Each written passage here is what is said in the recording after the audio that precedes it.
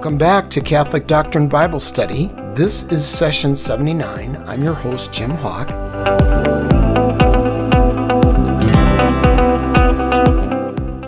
And in this session, we'll begin our study of Paul's letters. We'll begin with Paul's letter to the Romans. And we'll just see how far we get in Romans today. Probably not too far. Some things to know about these letters. First of all, they're arranged in our Bibles not according to the date that Paul wrote them, so not in any kind of chronological order, but rather they are arranged in our Bibles based on the length of the letters. So, as you might guess, Romans would be the longest of Paul's letters. And as we continue on in our study of further letters, the shorter ones are near the back of that corpus or body of letters. Now, this letter to the Romans is unique in several respects. First of all, Paul had not visited the church in Rome by the time he wrote this letter. He expressed interest, as we'll see in the first chapter, in visiting Rome for the first time, but it is thought that Paul wrote this letter to the Roman church, not started by Paul, of course. He hadn't visited there yet. It was written, thought to have been written around 56 to 58 AD, somewhere in there, and Paul would have written it from the city of Corinth. You'll recall during our study of Acts, Paul made 3 missionary journeys, and one of his stops was Corinth along the way, where he spent a significant amount of time. And, he's got other things to do other than just preach all the time, so he's writing letters.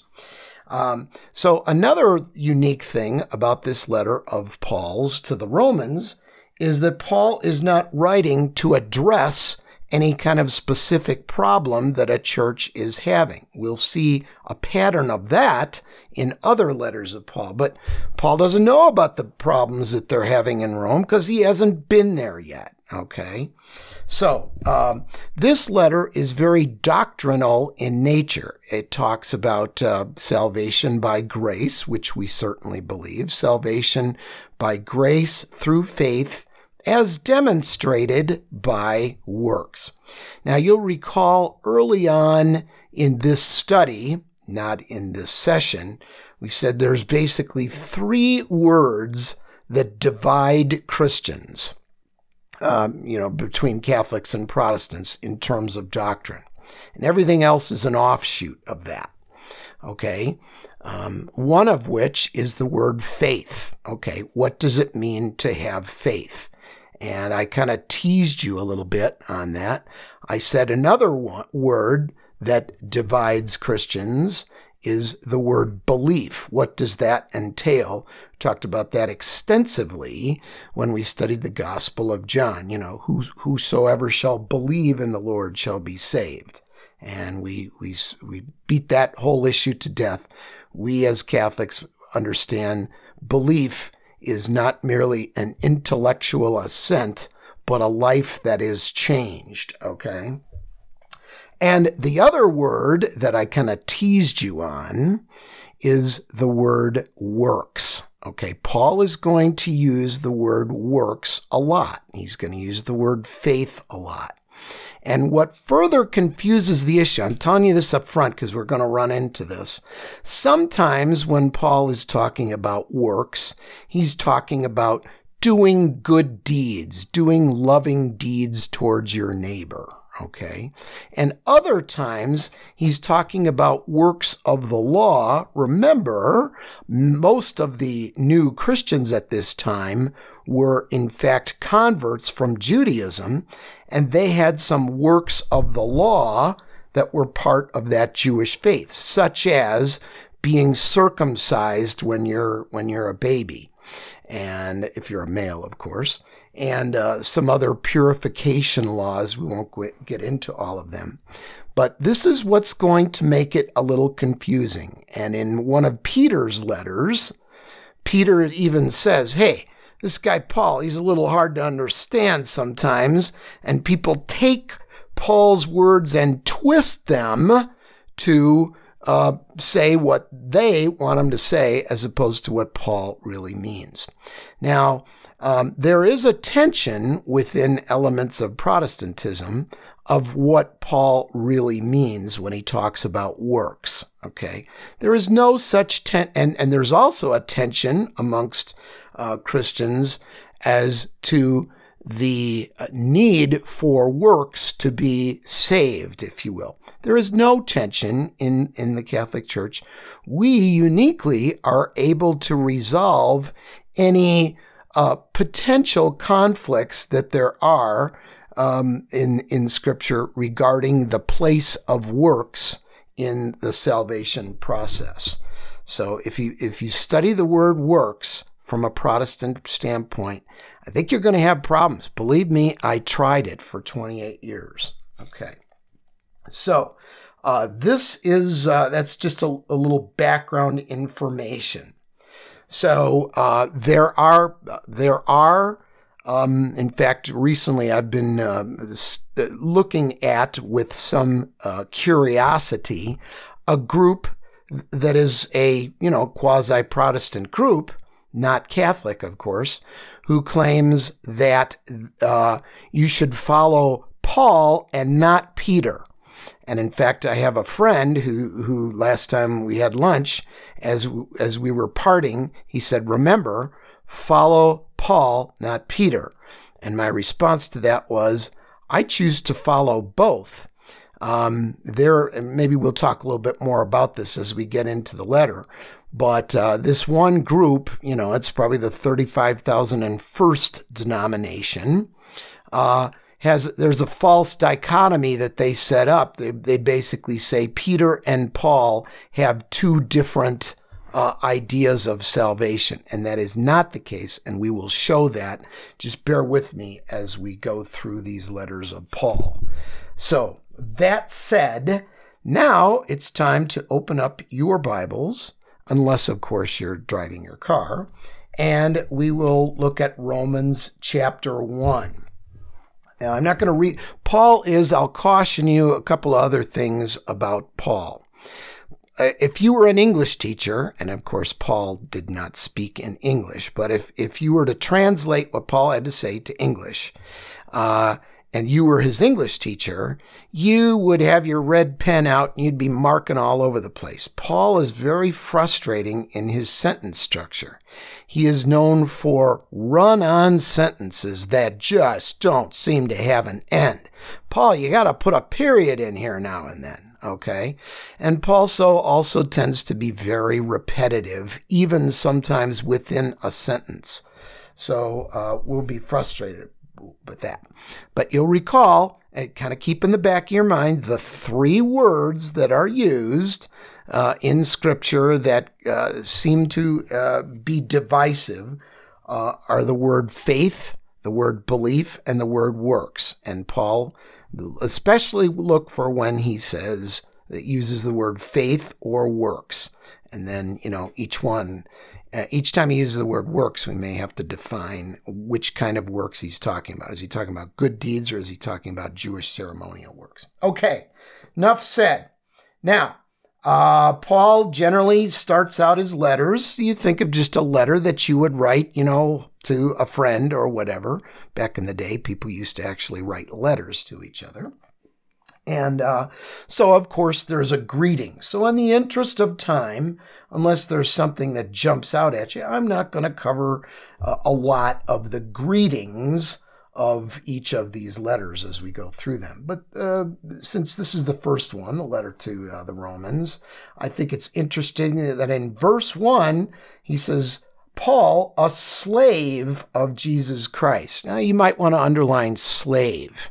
Okay, so what is a slave? A slave is someone who is not free to do what they want necessarily, but they are compelled to follow someone. So that's pretty strong language. But Paul really felt like, hey, I'm totally devoted to Jesus Christ, much as a slave would have to be concerned more about their master's wellness. Okay, now, there's another thing I want you to underline in verse 5. don't underline the whole verse, but verse 5, it says, through him, he's talking about Jesus Christ, we have received the grace of apostleship, and we certainly believe in grace, to bring about the obedience of faith. Now, I want you to underline in your Bible, obedience of faith. So, I'm going to just mention that when Paul talks about faith, it is an assumption that obedience goes along with it. In other words, you can't just say, well, God, I have faith in you, I believe in you, and I'm going to go to heaven, and then not be obedient to his word about how we are supposed to live our lives. We'll see that shortly. But that's why I really, really, really strongly want to encourage you to underline that little phrase, obedience of faith. So obedience and faith go together. And we shall see that time and time again. Let's see. And then in verse 7, he says, to all the beloved of God in Rome, called to be holy. So once again, being holy means partly acting holy, okay? Not just merely thinking holy, but acting holy. So ask yourself, are you growing in holiness? And hopefully the answer is that yet. In verse 10, in verse 10, we see that he hasn't actually visited the church in Rome yet. He says, I'm always asking in my prayers that somehow by God's will, I may at last find my way clear to come to you. So that comes under the heading of be careful of what you ask for, because you'll recall in the book of Acts, we saw where Paul said, hey, I got to go to Rome. The Holy Spirit's telling me I got to go to Rome. And he probably thought, he was going to go in a more conventional way. But you'll recall from our study of the book of Acts, how did he get to Rome? As a prisoner on a ship, there was a shipwreck and all that sort of thing. So maybe not the way, God's plan for Paul to get to Rome may not have been exactly the way Paul might have guessed that it would be. Okay. So, let's see. He didn't get that. If you want to study our session where we go over Acts 28, you'll see how he actually gets to Rome. Okay. Now let's get into the heart of the matter a little bit, starting with verse 16. The second part of it says, it is the power of God for the salvation of everyone who believes, for Jew first, and then the Greek. So, of course, Paul, as we saw in the book of Acts, as he's going on his missionary journeys, he first goes to the synagogue. Jesus was Jewish, right?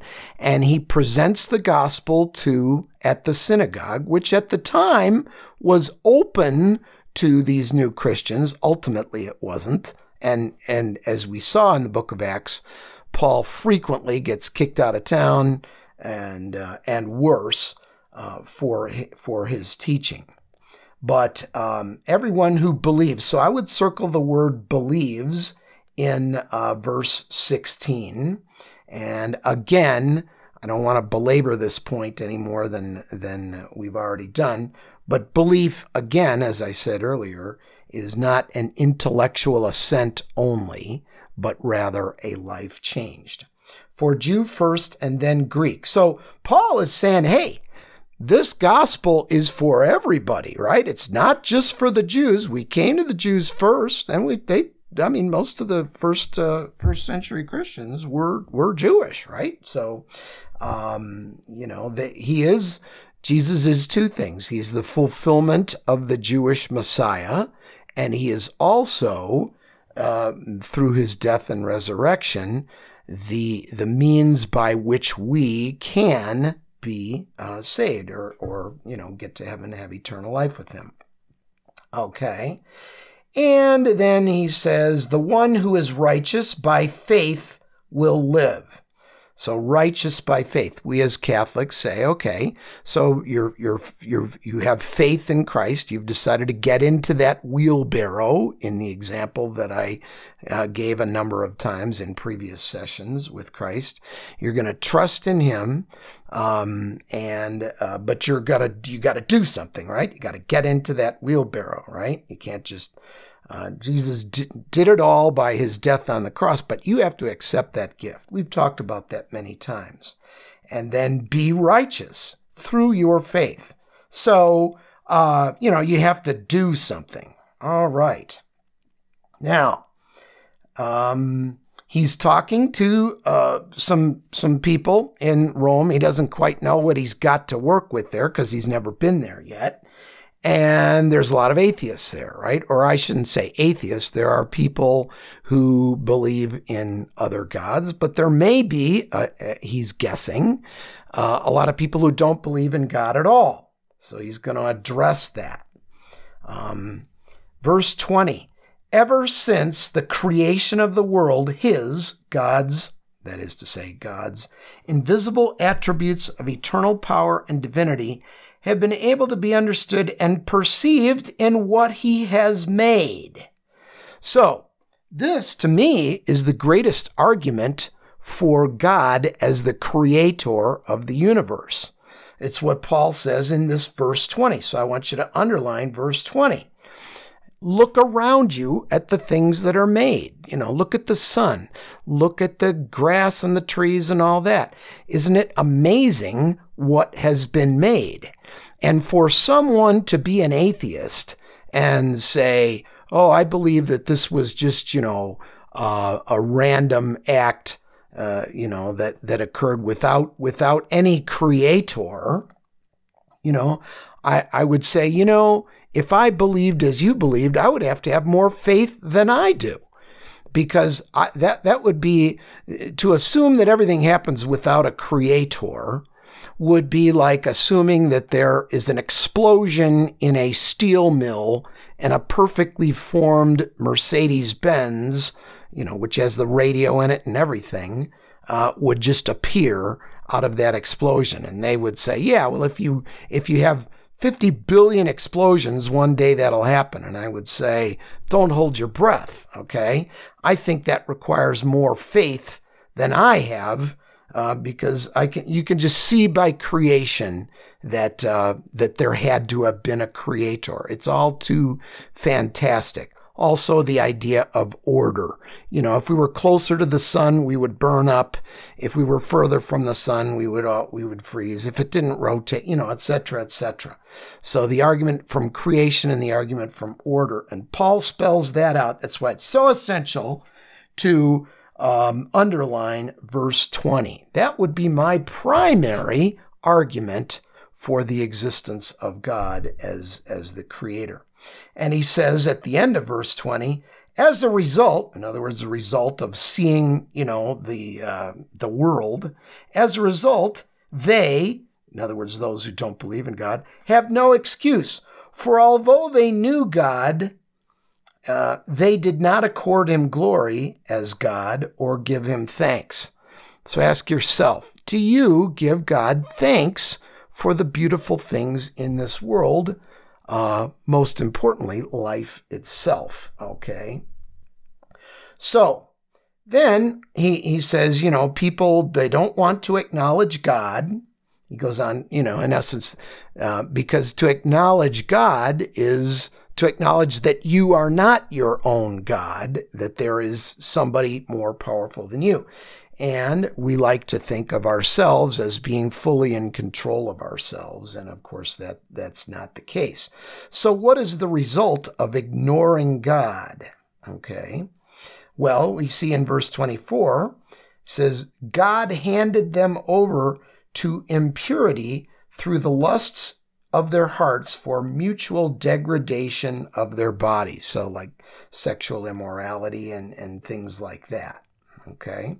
So you might want to underline verse 24, particularly if you struggle in that area, as many people do. Verse 26, therefore, Continuing on, God handed them over to degrading passions. Their females exchanged natural relations for unnatural, so we would say lesbianism. And the males likewise gave up natural relations with females and burned with lust for one another.